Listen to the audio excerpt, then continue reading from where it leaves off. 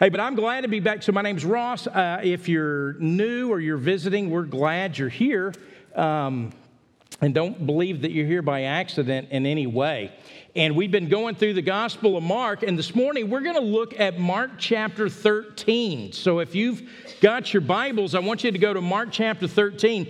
And this is a very fascinating chapter. It's you find the parallels of this. So Matthew records this teaching from Jesus in Matthew 24 and 25, specifically Matthew 24. And then if you went over to Luke chapter 21, you'll see Luke is recording this teaching from Jesus there. And what is unique about this Olivet Discourse is what it's called, is that Jesus is looking into the future. He's looking past his death and burial and resurrection. And so he's getting close to the time, and he's already talked to the disciples about what happens when they're in Jerusalem, and that the death is coming, the crucifixion's coming, the resurrection's coming. But here in this chapter, Jesus is going to take his disciples, and he is going to teach them about what is coming beyond his resurrection. And some of this will be related to what we see in the book of Acts, but also in our day as well. What it will look like to live in this age of the church. But then Jesus is going to say that age, this age of the church, it's going to come to an end. And then there will be another age, an age of tribulation that is coming, that will be marked by or ended by the return of Jesus in his glory. And so he's looking past that. He's wanting to prepare the disciples. He's wanting to prepare the church and all of us who would read this afterwards, prepare us for what life is like as a believer living in a world that is in rebellion against God. And so Jesus doesn't want us to be surprised. He wants to prepare us. He wants to give us a vision forward. So it's prophecy, and we've got to, I feel like I got to do just a little bit of work here on the front end, because prophecy is this weird thing. I mean, it's fascinating in many ways. But so say this: prophecy is not only about what is to come. And certainly Jesus is going to talk to us about that this morning. But it's also about how to live now and when it does come.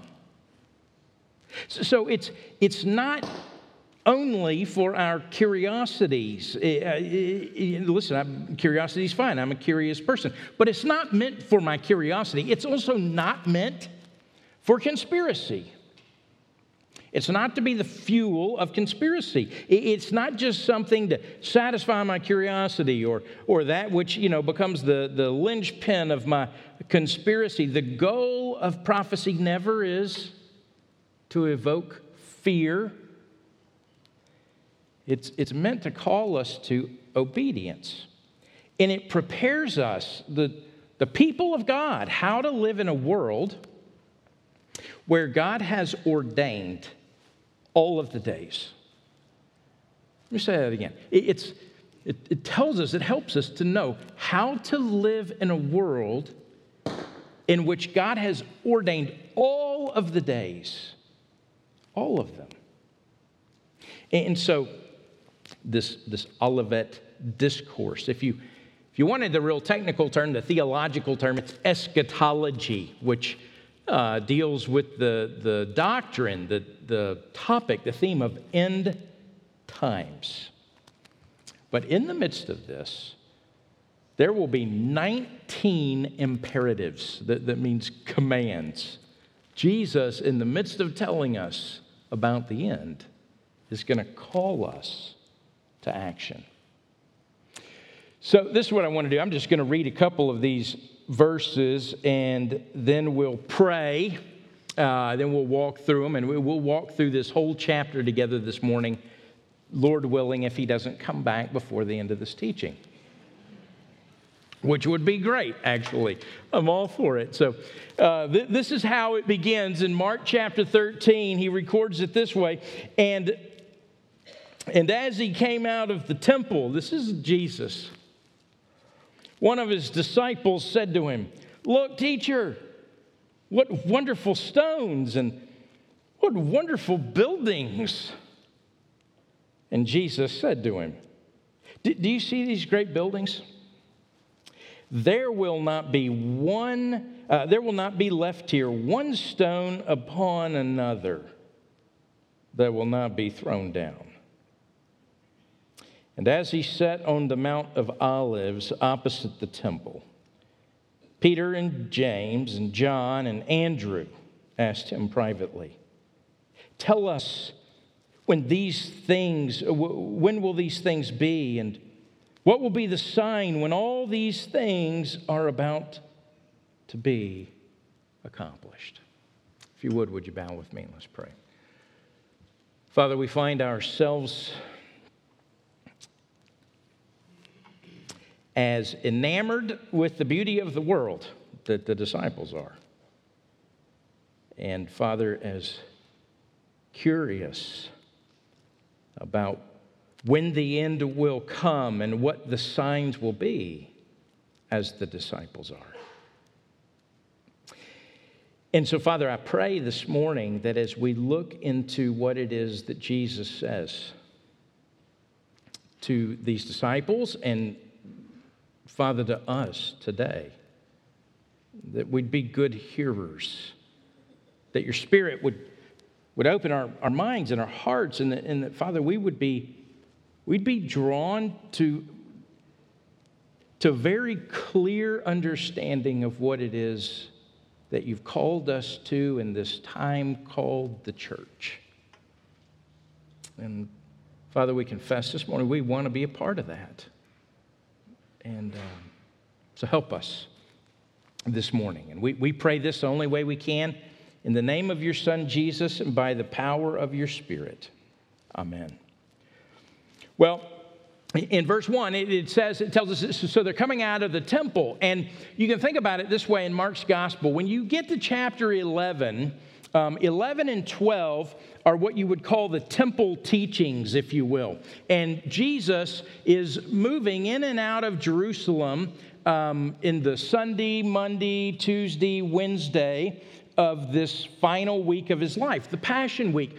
And he's teaching the disciples, and he has a confrontation with the Pharisees and the Sadducees, and what's the greatest commandment in chapter 12. And so Jesus is doing these teachings, and they're there in Jerusalem, and they're around in the context of the temple. And that's 11 and 12. And then here in chapter 13, we have this, and he came out of the temple. And in some ways, it's a physical description. He's come out of the temple. He's going to cross the Kidron Valley, and he's going to climb up to the Mount of Olives with the disciples. And one of the things you realize when you get over to Israel and you stand on the Mount of Olives is you look across the Kidron Valley, and there you see the Temple Mount. And in my mind, before I ever went there, I was thinking Colorado mountains. Okay? That's not really the case. I mean, I don't know if this is true, but you feel like when you're there on the Mount of Olives that if you were really good with a slingshot, you could get a stone from the top of the Mount of Olives all the way across the Kidron Valley, at least up to the hill over there on the Temple Mount. It's not that far. It's right there. So if you were sitting on the Mount of Olives, you'd be looking right across this valley, right there at the Temple Mount. You couldn't miss it. And when it says that Jesus left the temple, it's not just a physical description. I mean, it is that. It's not only that, though. He has left the temple. He has crossed the valley. He is sitting up on top of the mountain. But there's something, I think, ominous and spiritual about it. I mean, Jesus has left the building here. He's walked out of the temple, and in chapter 11, to look last week, he judged the ministry that was going on in the temple. That is not the way that God had designed it. Now Jesus has left it behind. And what's interesting is the disciples, as they left the temple, maybe they've walked away and they're kind of looking back at it, and the stones would have been polished. I mean, it really would have been a sight. It was one of the ancient wonders of the world. And this temple, it had begun to be rebuilt when the exiles came out of Babylon, when they returned, and in about 520, 515 BC, they start working on rebuilding the temple. You can read about it, Ezra, Nehemiah, and Haggai, Zechariah, all these Old Testament writers are writing during this time, and they're rebuilding the temple.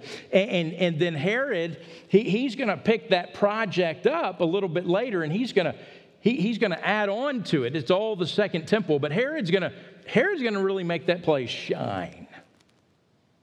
And it was something to behold, and it had these huge stones. And so they were like 40 feet long and 18 feet high and weighed, 400 to 600 tons. It was a massive thing to behold, this temple.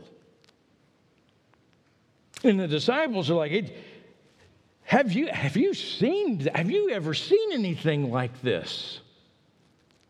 It was wonderful to see. It was the pride. If you were Jewish, you took great pride in it. Well, what Jesus is about to tell them is this temple that you see, all those stones, in not too far a distant future, all those, you won't be able to tell there was a temple here at all. All the stones, there won't be one stone left on top of another stone. It's going to be absolutely destroyed. And that would have been shocking for the disciples to hear. And you think, well, did that happen? And I'll tell you, it did. It happened within probably 40 years of when Jesus tells his disciples this. There's a Roman general named Titus, and he'll later, not too long after it, become an emperor. But in AD 70, he marches his troops in, and it is what ends what's called the First Jewish War. About AD 66, Nero had, all these taxes and persecution had begun, and the Jews in Jerusalem, they were fearful and they didn't like the taxes, and so they have this revolt. And it doesn't take long. Within 4 years, the Roman general and his army comes in, and they wipe out Jerusalem, and they level that temple to the ground. There's nothing left of it. It's the temple destruction of AD 70. What's interesting is in Daniel's prophecy, if you went all the way back to Daniel chapter 9, right in the middle of Daniel chapter 9, verse 26, Daniel actually prophesies the temple destruction. And he says, and the people of the prince or of the ruler or of the leader is coming and shall destroy the temple and the sanctuary. As Daniel's giving a picture of the end times, this same end times that Jesus is talking about. In fact, Josephus, one of the first century historians, he writes this about that temple destruction. Just so it says, so you know, it says Caesar ordered the whole city and temple to be scraped to the ground. All the rest of the wall encompassing the city was so completely leveled to the ground as to leave future visitors to the spot no reason for believing that it had ever been inhabited. That's destruction. And that's what Jesus prophesies. So you see these buildings here? There will not be one left here, one stone upon another that will not be thrown down. And so what Jesus is doing is he's prophesying an immediate future, a future that is come that a generation will see in their lifetime. Now, there are 3 reference points in this. Let me help orient you. There are things Jesus is going to talk about in the future, the prophecy, that the generation that is alive when he's talking will see. Then there are things that will have kind of an intermediate happening. This age of the church. And he's going to talk about this next, verses 5 through 13. And so those that are alive, that are beginning the church, we read about these things in the book of Acts, but also for all the church that is to come, including us. These are things we're experiencing. So you might call it an immediate, an intermediate, and then an ultimate. And then there are things Jesus is talking about that he looks past their day, and he's looking past our day into what is called that day, the ultimate. And about verse 14, we'll pick up with that, and then we'll circle back around. It's not totally linear. There's some things back and forth, but there are 3 reference points. We'll try to make sure we understand where we are. Now, in verse 3, look at it again with me, and then we got to make some progress here. All right, so, and as he sat on the Mount of Olives opposite the temple, Peter and James and John and Andrew. Now, this is interesting. Usually it's Peter, James, and John. Here we've got Andrew with them. And so it's fun to read commentaries on things like this because they're all, people make, there's so, you wouldn't believe the meaning some people find in that. And maybe there is. There's no proof of it. I just think, instead of 3, there's 4. It's 2 sets of brothers. These were the first guys that were called into ministry by Jesus. And here it seems fitting that at the end of his ministry, he sits down with them to tell them what is to come. So these 2 sets of brothers, and there's this private setting, it seems. Maybe there were more that gathered around during. But they're asking him, and they say, okay, tell us when these things. So these things, verse 4, these things, these are the immediate and intermediate. Later, we're going to see those things. Those are the things to come that are beyond. So tell us when these things will be and what will be the sign that these things are about to be accomplished. So there's 2 questions. The first question, when will these things happen? Secondly, what will be the sign? And the answer to the second question, Jesus is going to answer in 2 parts. He's going to answer in 5 through 13. He's going to give us kind of a negative answer. And then he's going to give us a positive answer in 14 through 27. And then the second question of when is all this going to happen, he's going to save that until we get to verse 28. So we're just looking at the second question being answered right now, beginning in verse 5. And he says this, and Jesus said to them, see that nobody leads you astray. So what will be the sign? Well, one part of the sign is that there are going to be people there's going to be the temptation for you to be led astray. And so he's going to give us some examples. In verse 6, many will come in my name saying, I am he, or I am. And they will lead many astray.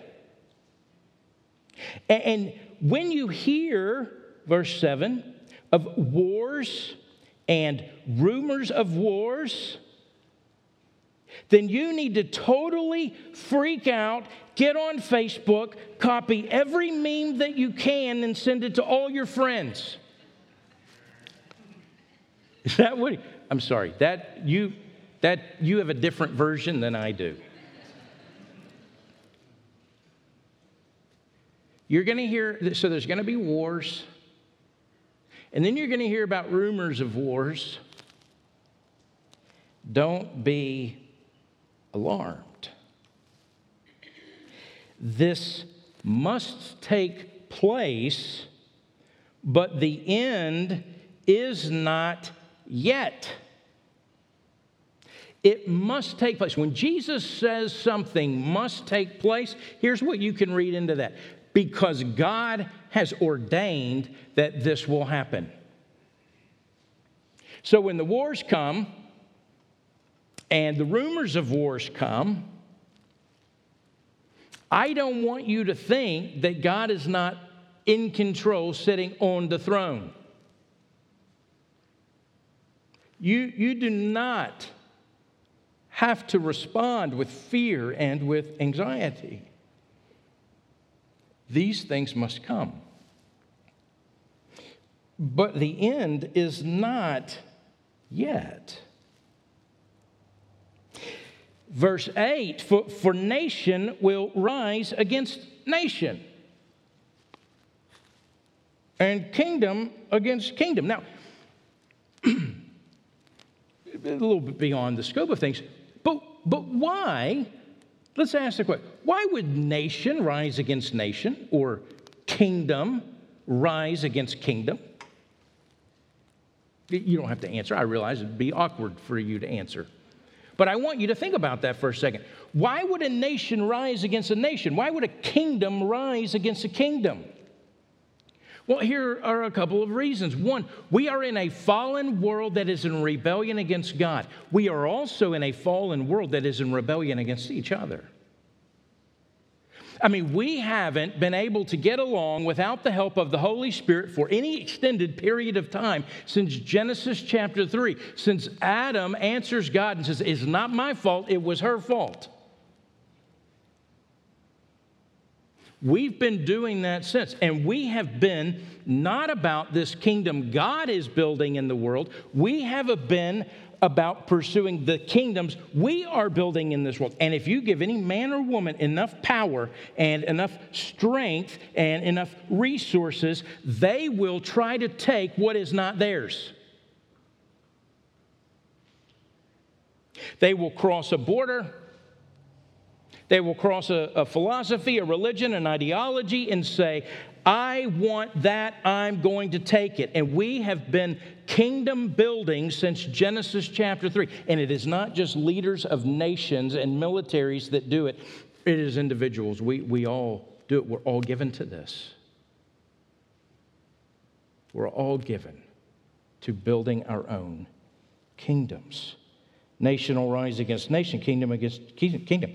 And then it says that there will be earthquakes in various places, and there will be famines. These are but the beginnings of the birth pains. What about the earthquakes? What about the famines? Well, let me quickly say, so you have an earthquake, or you have a hurricane, or a famine, or a flood. And listen, I don't know, there's a good chance you have more stations on your television than I do. But regardless, every single one of us, in the midst of some hurricane that's happening, that we know about it, you can find somebody on one of those stations somewhere. Now, sometimes you have to wait till after 10 o'clock at night. But somebody will get on and say, "Well, you know why that hurricane, right?" And then the straight person of the deal says, "No, tell us." And then they say, "Because that's God's judgment." And anybody ever heard anything like that? And it's usually like, "That's God's judgment, so you should write us a check," or something like that. Never miss an opportunity to raise money. So, and it's our temptation to want to go, okay, well, this earthquake happened, or the earth, it's rumbling, or the famine, or the flood. And so there must be, those people must have done something wrong. And God had it. He was up to his ears with it, and he finally did something about it. And let me just say, that is not what the New Testament gives us the prerogative to be able to say. The earth, listen, there are earthquakes, there are tornadoes, there are hurricanes, there are famines, there are floods. The reason is because the earth is broken. That when sin happens in Genesis chapter 3, and mankind rebels against God, guess what? We didn't just break our relationship with God. Sin broke creation.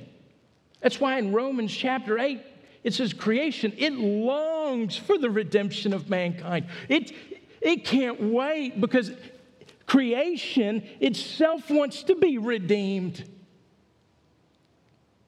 Tornadoes and hurricanes and earthquakes and famine and flood.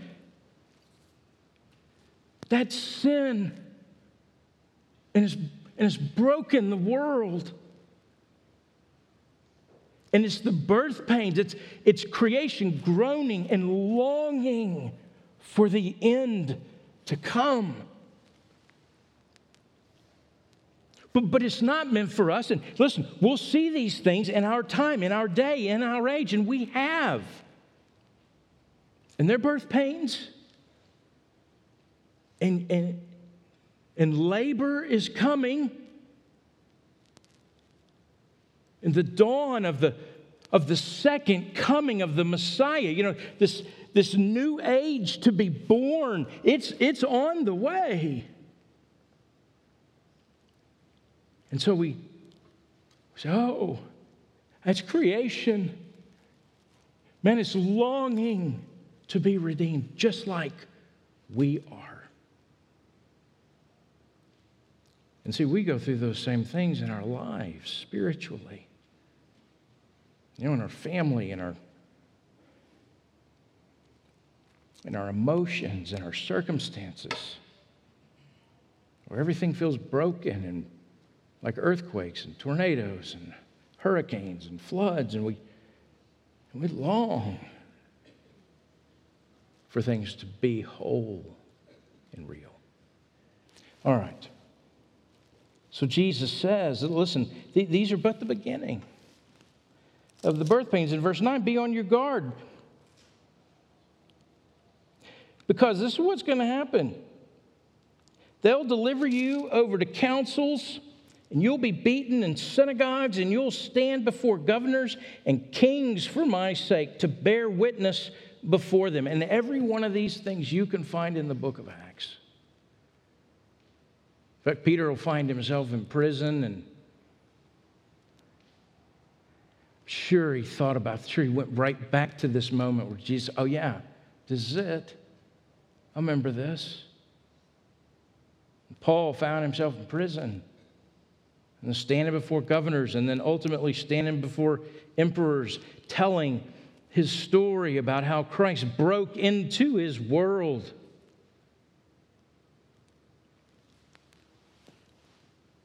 Because in verse 10, and the gospel must first be proclaimed to all the nations.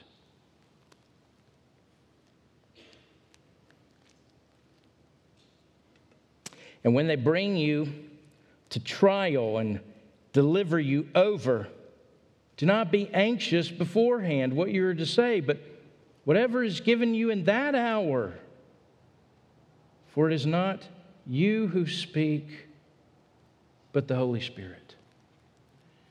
There's not one arrest or interrogation or trial or persecution or suffering of a believer that will not prove to advance the gospel that's going around the world, because the Holy Spirit will be present with you in that moment, even if you do not know what to say. Listen, verse 5, see that nobody leads you astray. Verse 7, do not be alarmed. Verse 9, be on your guard. Verse 11, don't be anxious.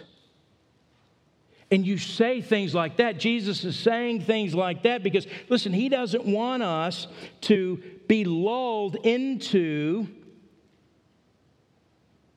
any of those false claims or false ideas or false teachings that somehow we're headed towards a utopia or things are supposed to get better. No, he's reminding us, listen, there's adversity, there's persecution, these things. Doesn't mean you're doing Christianity wrong. It means you're doing Christianity right.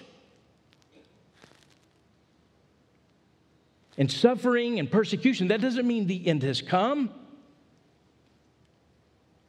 But if we had eyes to see and the long view, we'd see, listen, that's going to increase as the end draws near.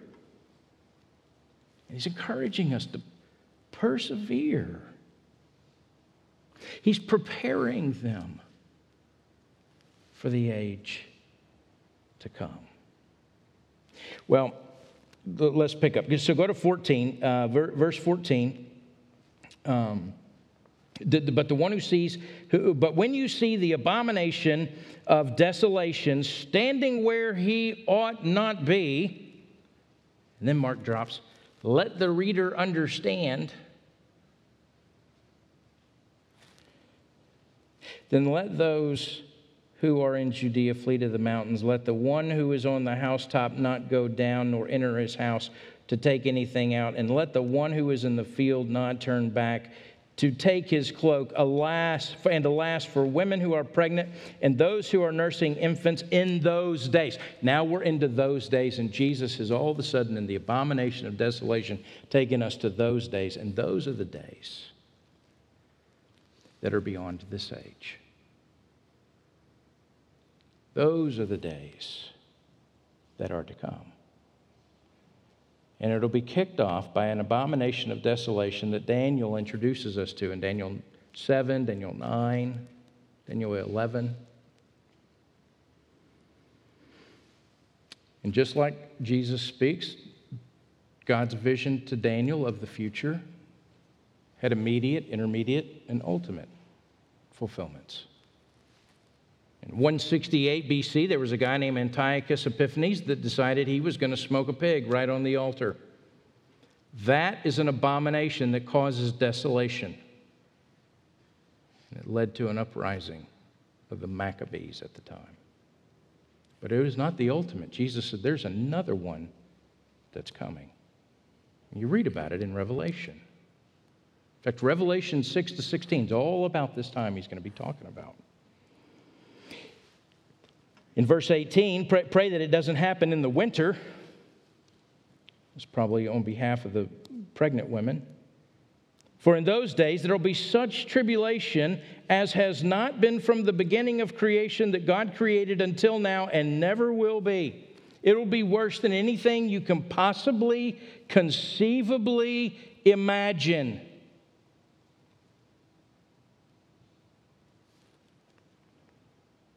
A tribulation, and you want to know about that tribulation. Revelation 6 to 16 is going to give you a picture of that. Verse 20, and if the Lord had not cut short the days, no human being would be saved. But for the sake of the elect, whom he chose, he shortened the days. And then if anyone says to you, look, here's the Christ, or look, there he is, do not believe it. For false Christs and false prophets will arise and perform signs and wonders to lead astray, if possible, the elect. But be on guard. I have told you these things beforehand. Now, if you're a good Bible church person, and I don't assume everybody is, that's okay. You're here today. All right, so you might be looking in your study notes, okay? So some of you have Ryrie or the ESV Study Bible or Life Application. Some old school have Schofield, right? And you start looking down there, it's like, oh, wait a minute. Did Jesus forget the rapture? And you're looking down to see, well, when do I get out of here? Okay? because all this seems pretty bad, and I missed the verse where I get out of here. All right. Ooh, let me see. All right. Tell you what, let's just pray. We'll come back next week. And so here's the thing. Jesus does not speak about the rapture here. And you're like, man, that is a missed opportunity. And I'm kind of with you on that. Now, Paul is going to give us some information about that. There are some things we can discern about Revelation, and I'm speaking about now the view of a pre-tribulation rapture, which means that before the tribulation, the church is going to be caught up with Jesus. And that very well may be. There are a lot of scriptures in the New Testament that lead us to that understanding. This, however, is not one of them. It doesn't mean there is not a pre-tribulation rapture. It's just that Jesus isn't talking in those terms yet. Very likely may be because the church hasn't been born yet. It very likely may be, however, that because between now and the Great Tribulation, there's going to be plenty of tribulation that we will live through.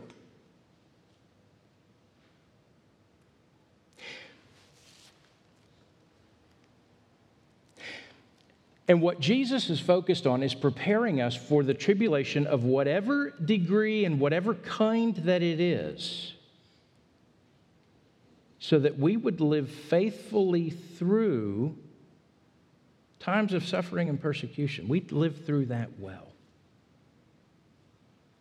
Now, there is a great hope to come. Listen, that does not mean there is not a hope in which we long for the coming of Jesus, and we should remind ourselves of that often, but typically we only do that when, like, we got a really hard day coming tomorrow, and we think things like, man, I sure hope Jesus comes back tonight.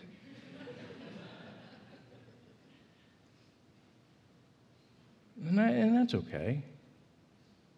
But there's something more going on in this passage. That as we live this life every day ought to kindle in us this longing for this end to come. Because what happens, look in verse 24, it says, so be on guard. I've told you these things beforehand. So in verse 24, but in those days after the tribulation, the sun will be darkened, and the moon will not give its light, and the sun and the stars will fall from the heaven, and the powers in the heavens will be shaken. And then they will see the Son of Man coming in the clouds with great power and glory. And then he will send out the angels and gather his elect from the four winds, from the ends of the earth to the ends of heaven.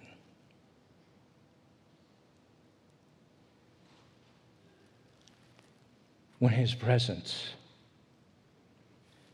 is manifested again in his second coming.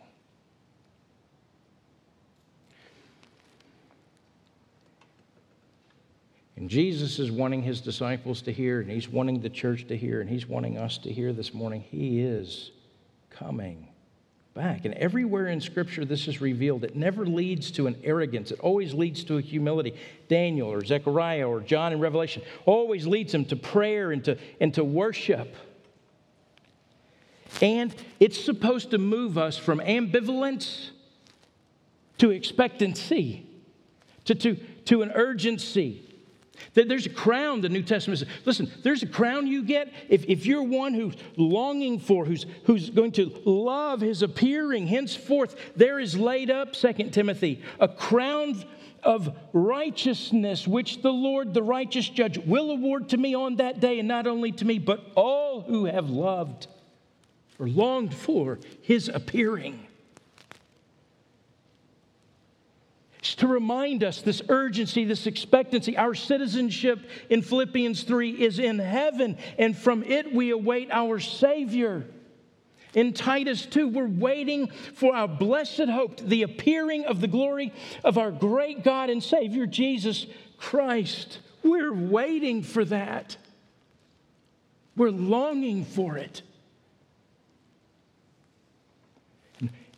And what all this is meant to stir up in you and your faith is that day and that hour that Jesus returns, which could be at any moment. If you skip down to verse 32 with me, but concerning that day, he's going to answer their first question. When is it going to happen? Concerning that day or that hour, no one knows. Not even the angels in heaven, nor the Son, but only the Father. And Jesus is speaking now from his incarnation, from his humanity. Not from his deity, although his deity's there. He's speaking from his humanity. We don't know.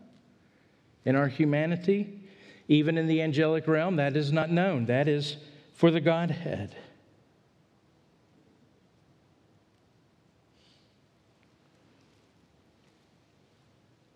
So be on guard, he says. Verse 33, keep awake, for you don't know when the time will come. It's like a man going on a journey when he leaves home and puts his servants in charge, each with his work, and commands the doorkeeper to stay awake. Therefore, stay awake. For you do not know when the master of the house will return, in the evening or at midnight, or when the rooster crows, or in the morning, or after the church service, or before the end of the last song. Lest he come suddenly and find you asleep. What I say to you, I say to all, stay awake.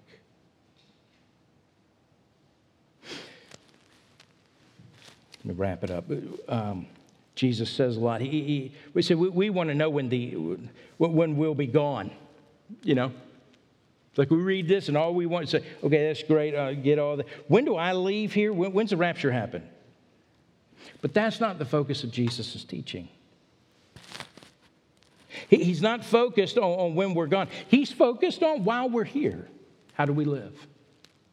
How do we live while we're here? One, we live with this expectancy, an urgency. We live with a great humility. We don't live predicting the future. We live faithful in the present, especially in trials and suffering. Let me say a couple of things. One, we're in the end times. We are in the end times. What does that mean? I don't fully know. I just know we are. It's what Jesus says. But I know we're not the people who are given the right or the authority or even the insight to set a date about that. We're people who are invited to long for the appearing of Jesus. And there's not anything left. His return is imminent, which means it could happen at any moment. It could happen at any moment.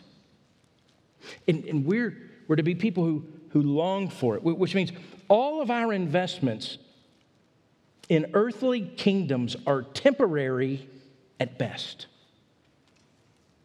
And so we hear what Jesus teaches the disciples, and we're left with questions like, okay, where is our hope? What is our hope in? What are we investing in? So I feel that this morning.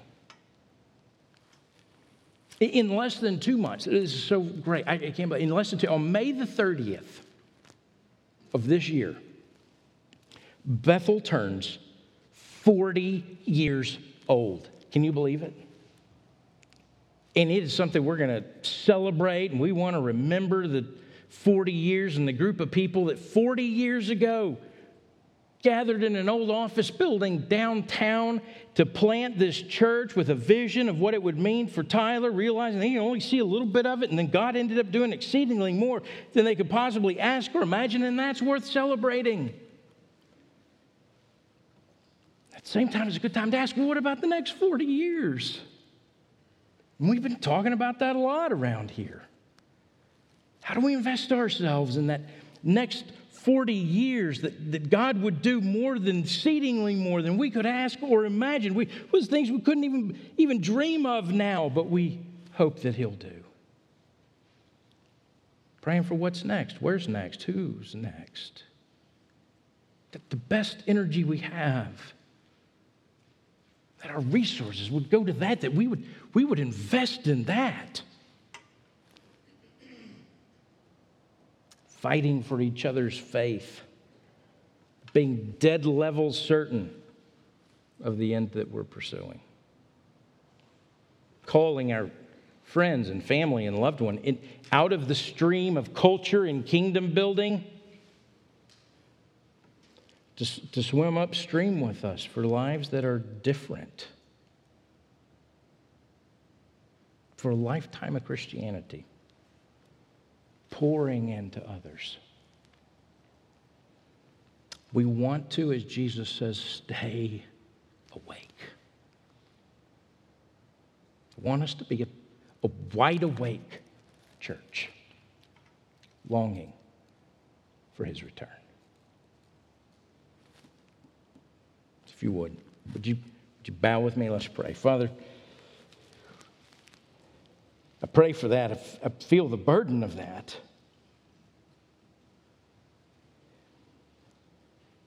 That you would help us, that we would look more than just the end of the day or the end of the week or to the end of that thing we're worried about, or Father, but all these things would work in us and kindle in us this longing for your return, realizing that at any moment, at any next breath, could be the moment that you appear. And Father, we want to have been found in that moment, longing for your appearing. So if we knew that it was next week, or we knew it was Thursday at noon, how would we live differently between now and then? And Father, I pray we'd feel that kind of urgency. I pray we'd feel that kind of hope. And the desire for those around us to know you. To know you. So, Father, I pray you do that in us, in all of us, in all our campuses, and all the ways that you're moving across East Texas with believers gathered all over this morning. Would you create an urgency in us? So, Father, that's the effect of we ask for from your word this morning by your Spirit. And we pray this in the name of your Son, Jesus.